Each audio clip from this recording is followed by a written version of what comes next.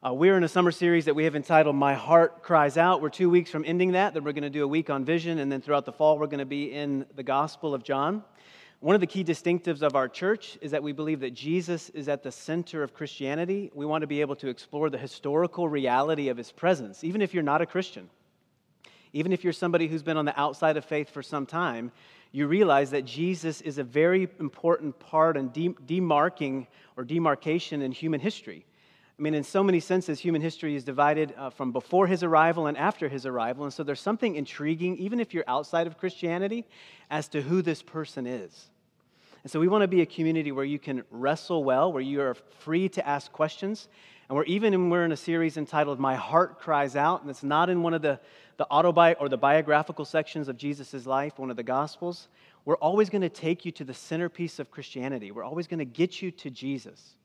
And so even though we're in Psalm 127 today, we're consistently going to be looking at what difference does He make, not only in the psalm, but as I understand the psalm, interpreted in light of His arrival.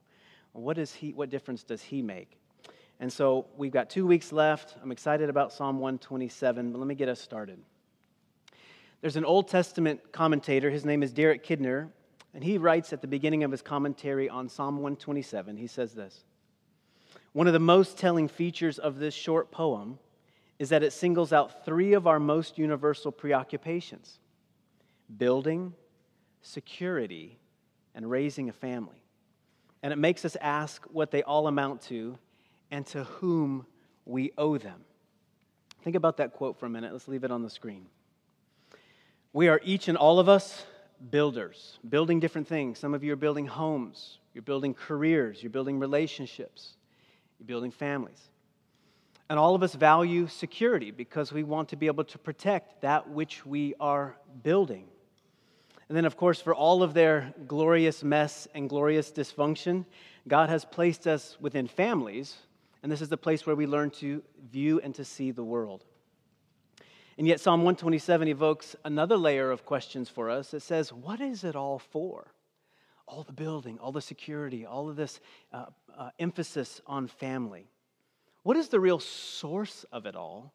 And if I understand a biblical source, a gospel source, could it make a difference in my life? So the two things I'm going to take you through today as we unpack Psalm 127. Number one, if you're a note taker, the spirit of restlessness. We're going to look at that in part one. And then part two, we're going to look at the gift of rest. So the spirit of restlessness and the gift of rest. Under the first part, spirit of restlessness. Let me jump in.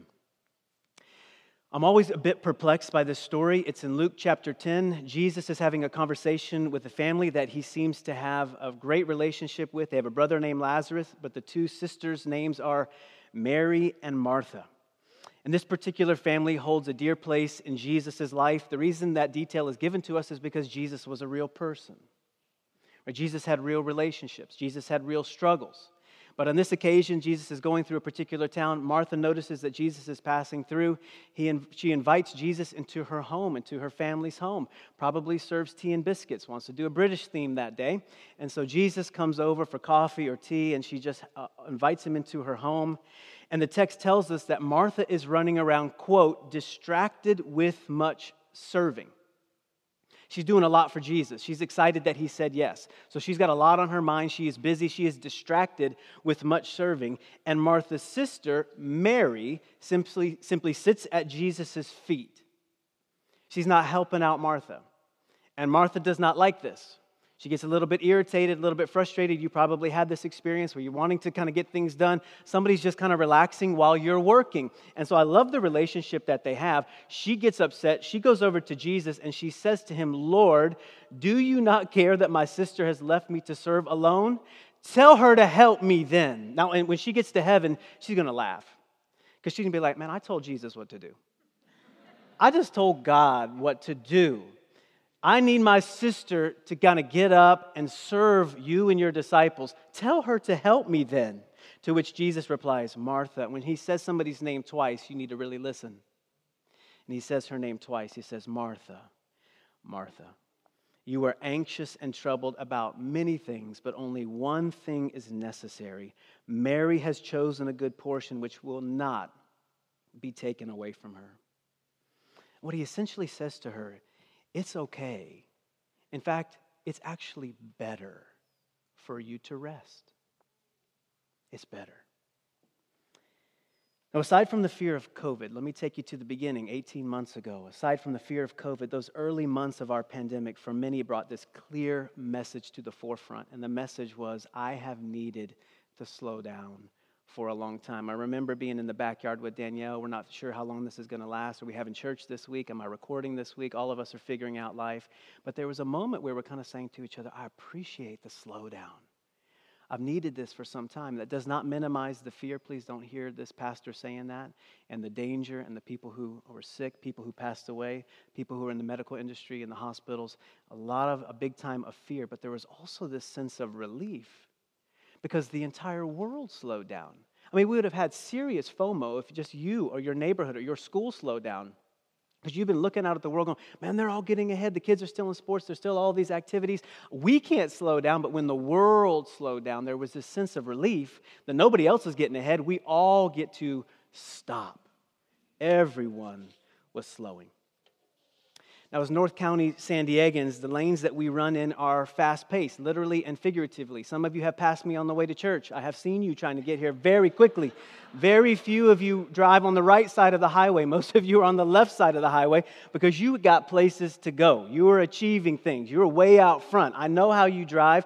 I know how you live. I know what it means even though we live in Southern California. The reality is we spend a lot of time in the upper Northeast where it is fast-paced. But when I've come to this city, though we're chill and we like tacos and we're on the beach, you guys are moving fast. You've got things to achieve.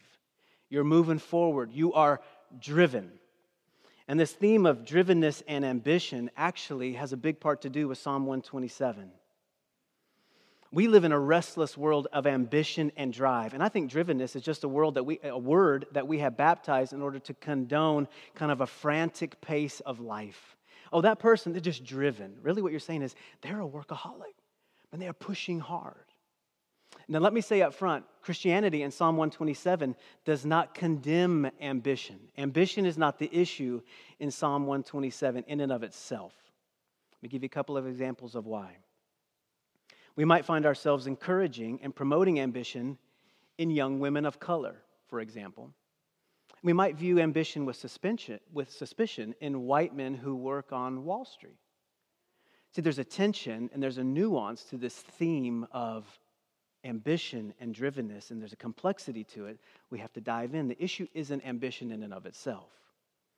But there are questions that accompany our restlessness and our drivenness and our work. And the questions may be simply, why am I driving so hard? Why am I always on the left side of the highway? What am I aiming at? And think of this question, what do I love when I'm aiming for achievement? What does my heart love in that moment? The great preacher John Piper, he comments that when we grow up, we are all going to have to work for our bread.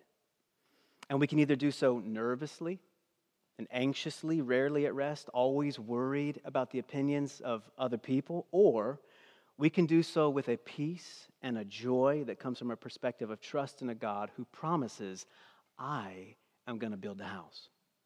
In fact, one of the signs that you are a Christian, you are a follower of Jesus, is that the restless toil, it starts to change, it starts to dissipate. This restlessness is not intended to be a part of his following. We're going to unpack that. In Genesis chapter 11, near the beginning of the Bible, there's this famous story of the Tower of Babel. You may be familiar with the story, at least aspects of it. And in Genesis chapter 11, you find society is advancing, but morality has become stagnant. And the people in the story in Genesis 11, they've come into the land of Shinar. They want to build a city. They want to build a tower that reaches up to the heavens. They literally want to create a name for themselves. But if you go into the details of Genesis 11 and the Tower of Babel, there is no reference to God. There's no seeking of his will. There's no prayer. There's no fasting to kind of see if they can listen to what God wants for them. There's no aspect of worship that positions God as the king. For all intents and purposes, the people literally wanted to build their own house. They wanted to watch over their own city. You see this fierce independence welling up in Genesis chapter 11. But the reality is, God wasn't in the project. God wasn't in the story. God isn't even part of the conversation. And so you have all of these people trying to accomplish something: the building of a city and the establishment of a tower and the erection of a name. But God's not in the project. And so in Genesis 11, the project breaks down very quickly. The people are scattered. Their hope for community, it dissipates. It's gone. But what's unique is if you go just a couple of verses later, we are introduced to, at that point in the story, an unknown man. We know nothing about his family. His name is Abraham. He has a barren wife. And God is going to pull this man out of obscurity. He's going to empower him. He's going to have a covenant with him. He is going to build a pan-national family from a guy that we've never even heard of. So you got a city over here saying, we want a great name, but God's not in the project. You got a guy who's unknown with a wife who's barren, late in age, and God builds something incredible. The juxtaposition is so important. Unless the Lord builds the house, the builders labor in vain. See, what's at stake is our attitude toward God, not necessarily our attitude towards work. Either we are completely independent, or as human beings, we are entirely dependent. Look at verse 1. Verse 1 says that our security and our accomplishments are actually from God. Let me say that again. Our security and our accomplishments are from Him, even if He uses your personality and your giftedness and your education and your background and your family in order for you to achieve those accomplishments in life. As modern people, this is very difficult for us to wrestle with. Tim Keller says it this way. He says, admitting my accomplishments are God's gift is a bittersweet thing to do. It stings at first because it humbles, but then it is so very sweet and brings such peace. It's not up to me, and it never was. But if you're like me, and I think you are hardwired to produce, right, and to achieve.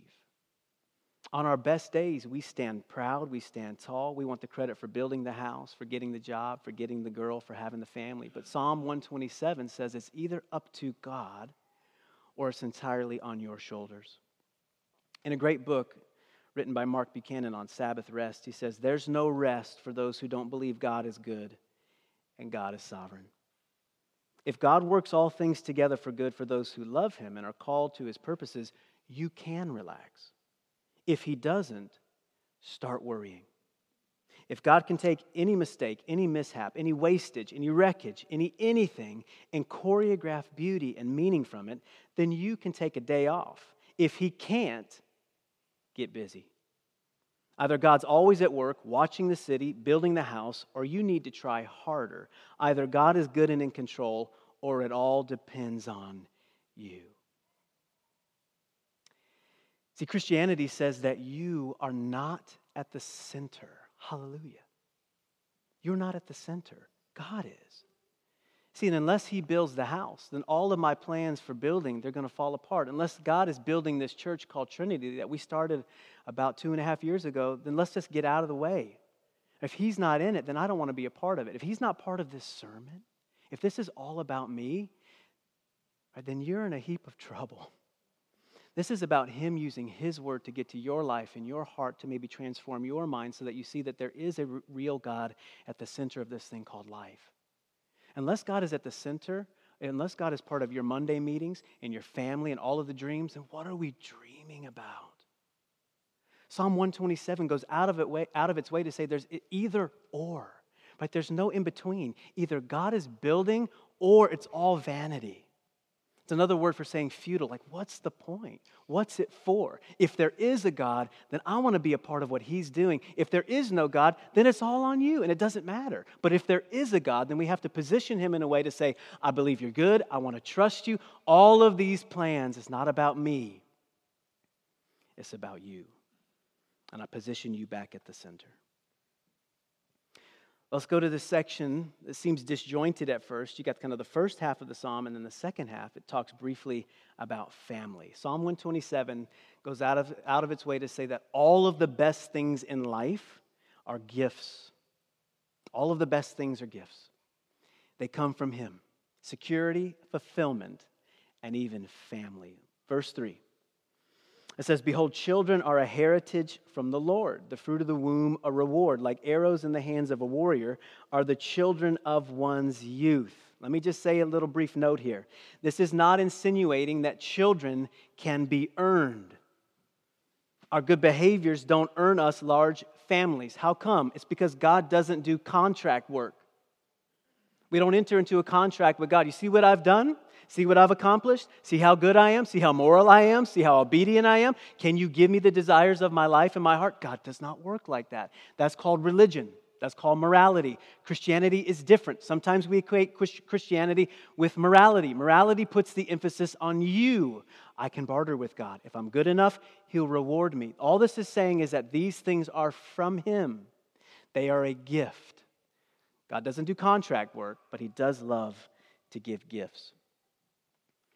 The psalm says that happy, this is important for the parents, the people who want to be parents, and we're all children, so it applies to all of us. The psalm says that happy, thriving children are a gift from the Lord. And as parents, we are called to shepherd them, to steward them, to go after their heart. Your children's heart are the most significant thing that they possess. My son turned 12 yesterday, my oldest.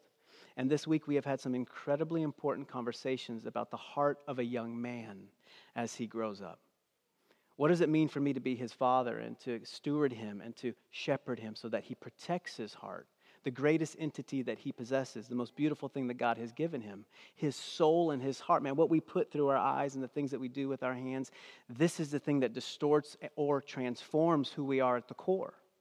As parents, we are given the task of stewarding our children, but the reality is, at some point in the storyline, you say to yourself, I'm not enough. Parents, can I get an amen? I'm not enough for you.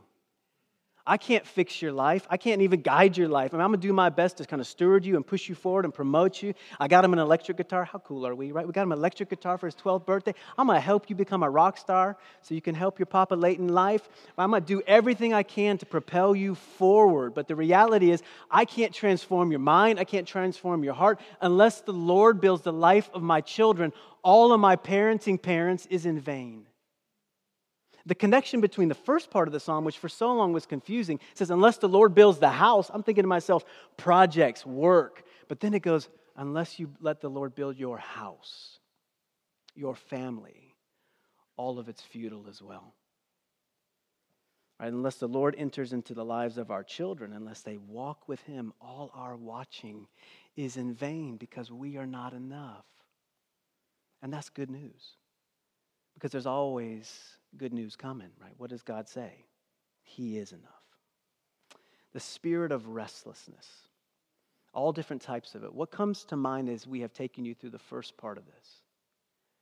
What does anxiety feel like in your life? What are you mulling on? What are those areas of life where you go, man, I have so much anxious toil? Let's see if we can remedy some of that, or at least put some gospel into some of that in the second half. So the spirit of restlessness, part 1, and the gift of rest, part 2. Look at verse 1 if you've got it in front of you. Verse 1 again, unless the Lord builds the house, those who build it labor in vain. Unless the Lord watches over the city, the watchman stays awake in vain. It is in vain that you rise up early and go late to rest, eating the bread of anxious toil, for He gives to His beloved sleep.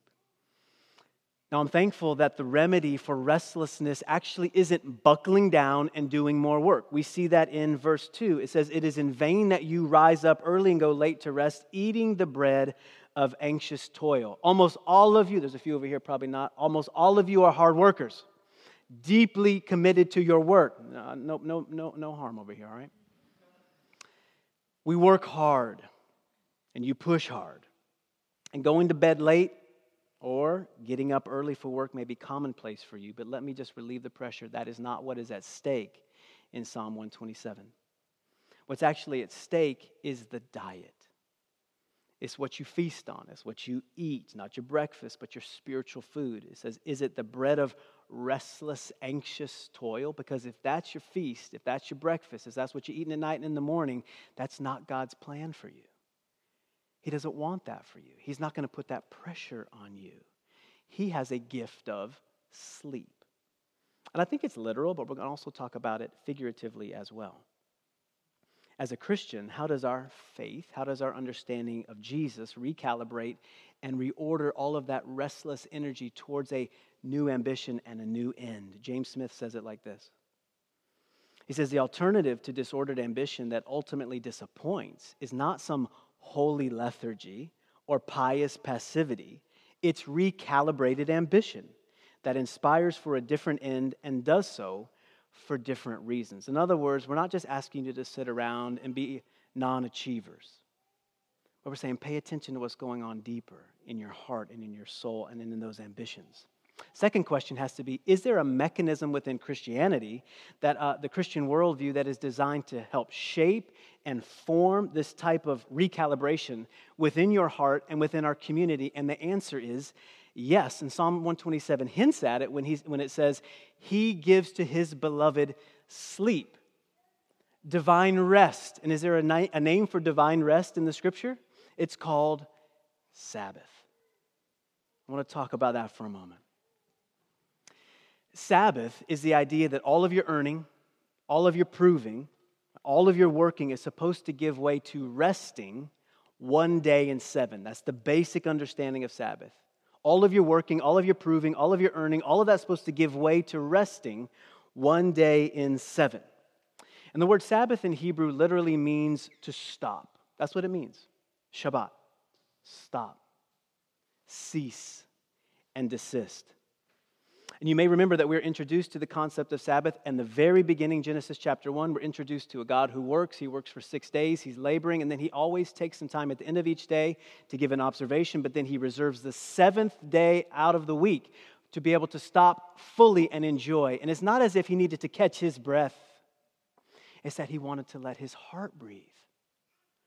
He wanted to smile. He wanted to enjoy. He wanted to delight. For so many of us, when we think about the Christian concept of Sabbath, it feels like a rule and a regulation. It's supposed to be a holiday, one day in 7. It's supposed to be the highlight of your week. You're supposed to be thinking to yourself, I get to stop earning, proving, and working. Our family's going to have so much fun. We're going to have popcorn. We're going to have ice cream. We're going to say some prayers. We're going to enjoy what God has given to us. None of us, almost none of us, including me and my family, think about Sabbath in those terms as essentially a weekly vacation to stop.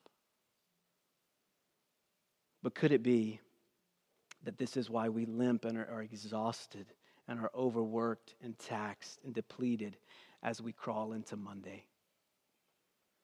It's interesting that when God gives Moses the 10 Commandments in the 2 places, Exodus chapter 20, Deuteronomy chapter 5, there is only one spiritual formation practice that is included in the 10 Commandments. And if you've been around Christianity, you might say, well, it's probably going to be like Bible reading or prayer or going to church. None of those are included.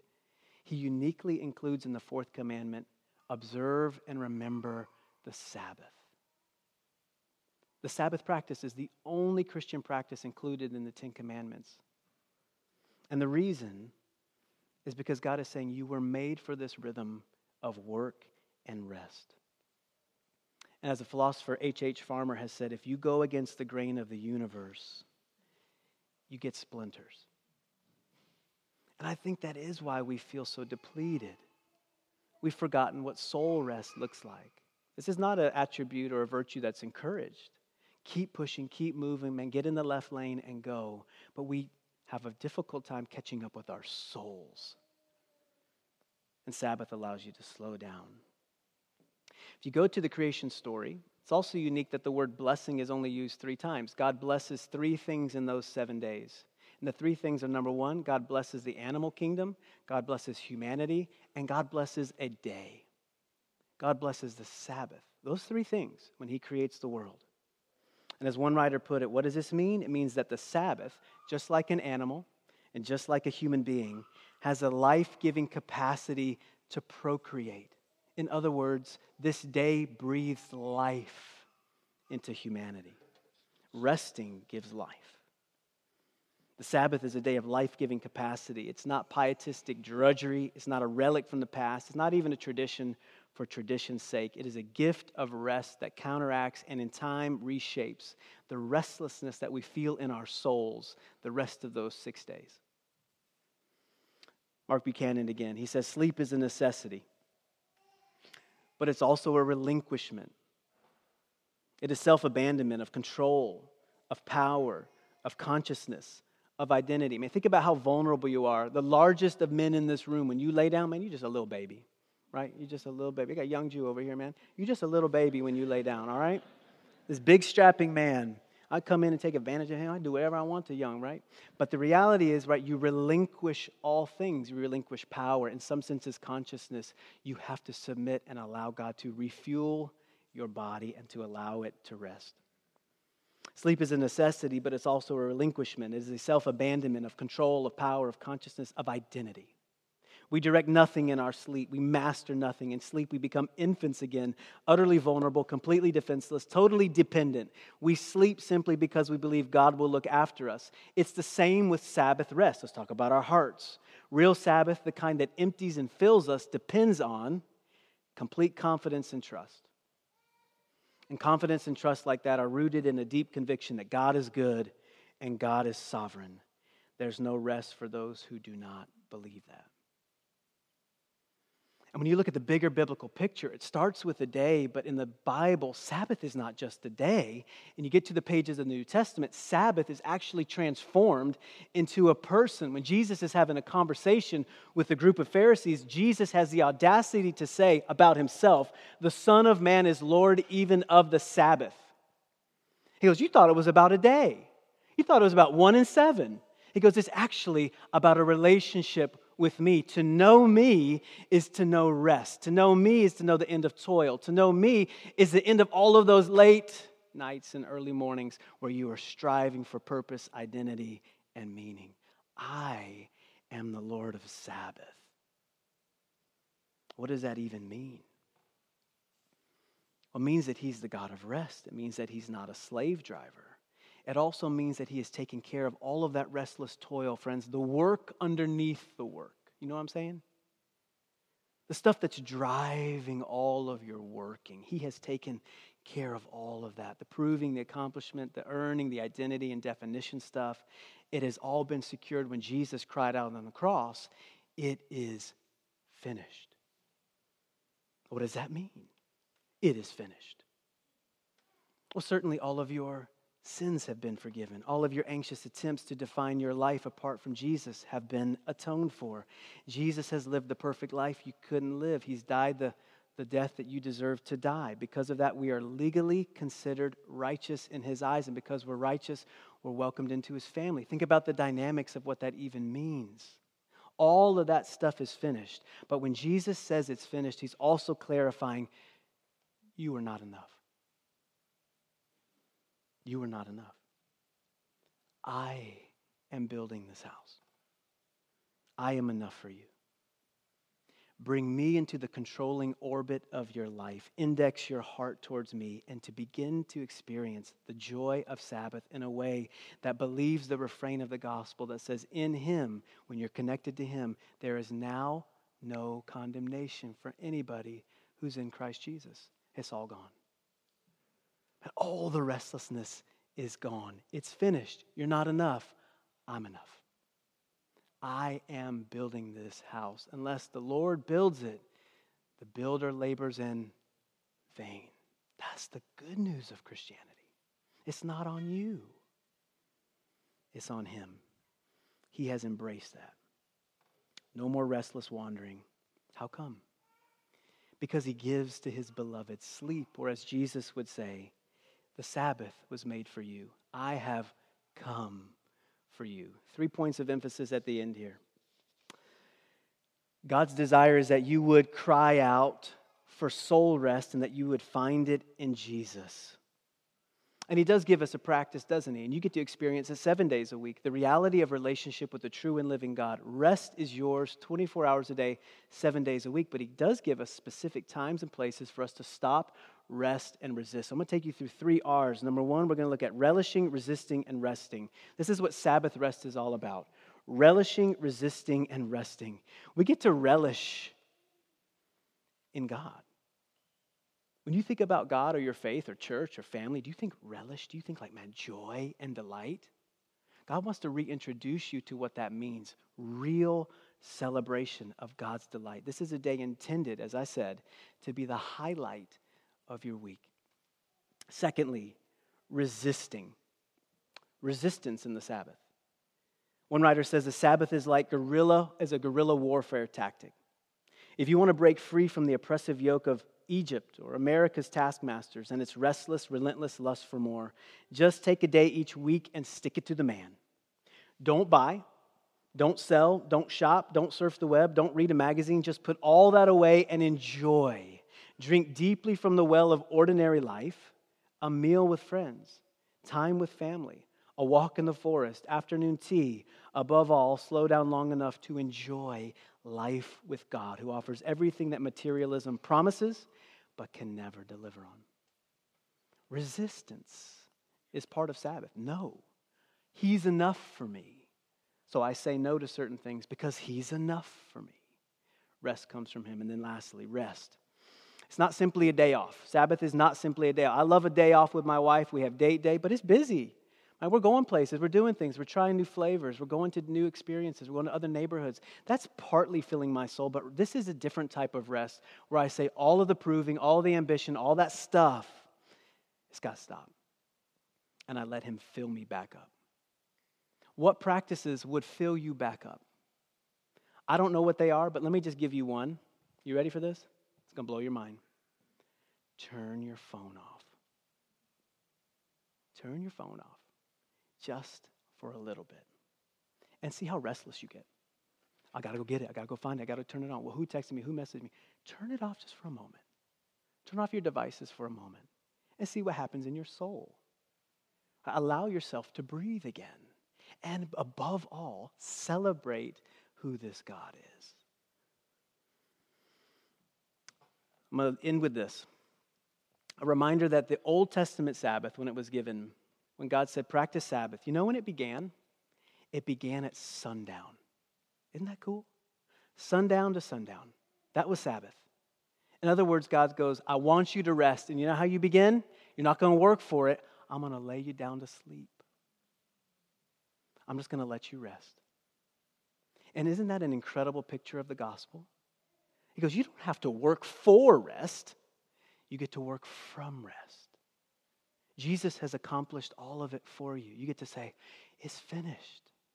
All the work underneath the work is done. I'm crying out for it. And He goes, I want to give it to you. I want to give it to you. Work in this world, all the places that God has sent you, all the amazing things that you put your hand and mind to, all of those things, work from rest, not for it. And it will change the way you live. Let's pray. Lord Jesus, thank you for being in this Old Testament beautiful poem where the writer Solomon comes and he thinks about rest and he thinks about work and he thinks about what it takes to accomplish something substantial. And he realizes that if you're real, then you've got to be at the center of it. One of the most powerful, influential, wealthy men who ever lived said, unless the Lord builds this thing, it's all vanity. Either it's all about me and I'm not enough, or it's just not going to pan out. It's not going to impact the kingdom. It's not a part of what God's doing. Or we want to know what you're up to because you're just so good. You're not here to manipulate us or control us. You're here to love us, to redeem us, to restore us. We have so many competing definitions of what Christianity is about. I pray there'd be some clarity for many in the room today. That we're not at the center of Christianity. It's not about our practices. It's not about showing up week after week to church, even though that is a healthy, good practice. That doesn't earn more of your love. You have earned it all on the cross when you took our place. And to know you is to know the God of Sabbath, is to know the God of rest. So help us to be a community that lives like that and then moves out today from rest, from grace, from mercy into our world that needs it. Meet each of us as we sing these last songs. Tune our hearts to sing for you. Give us rest, we pray. In Jesus' name, amen.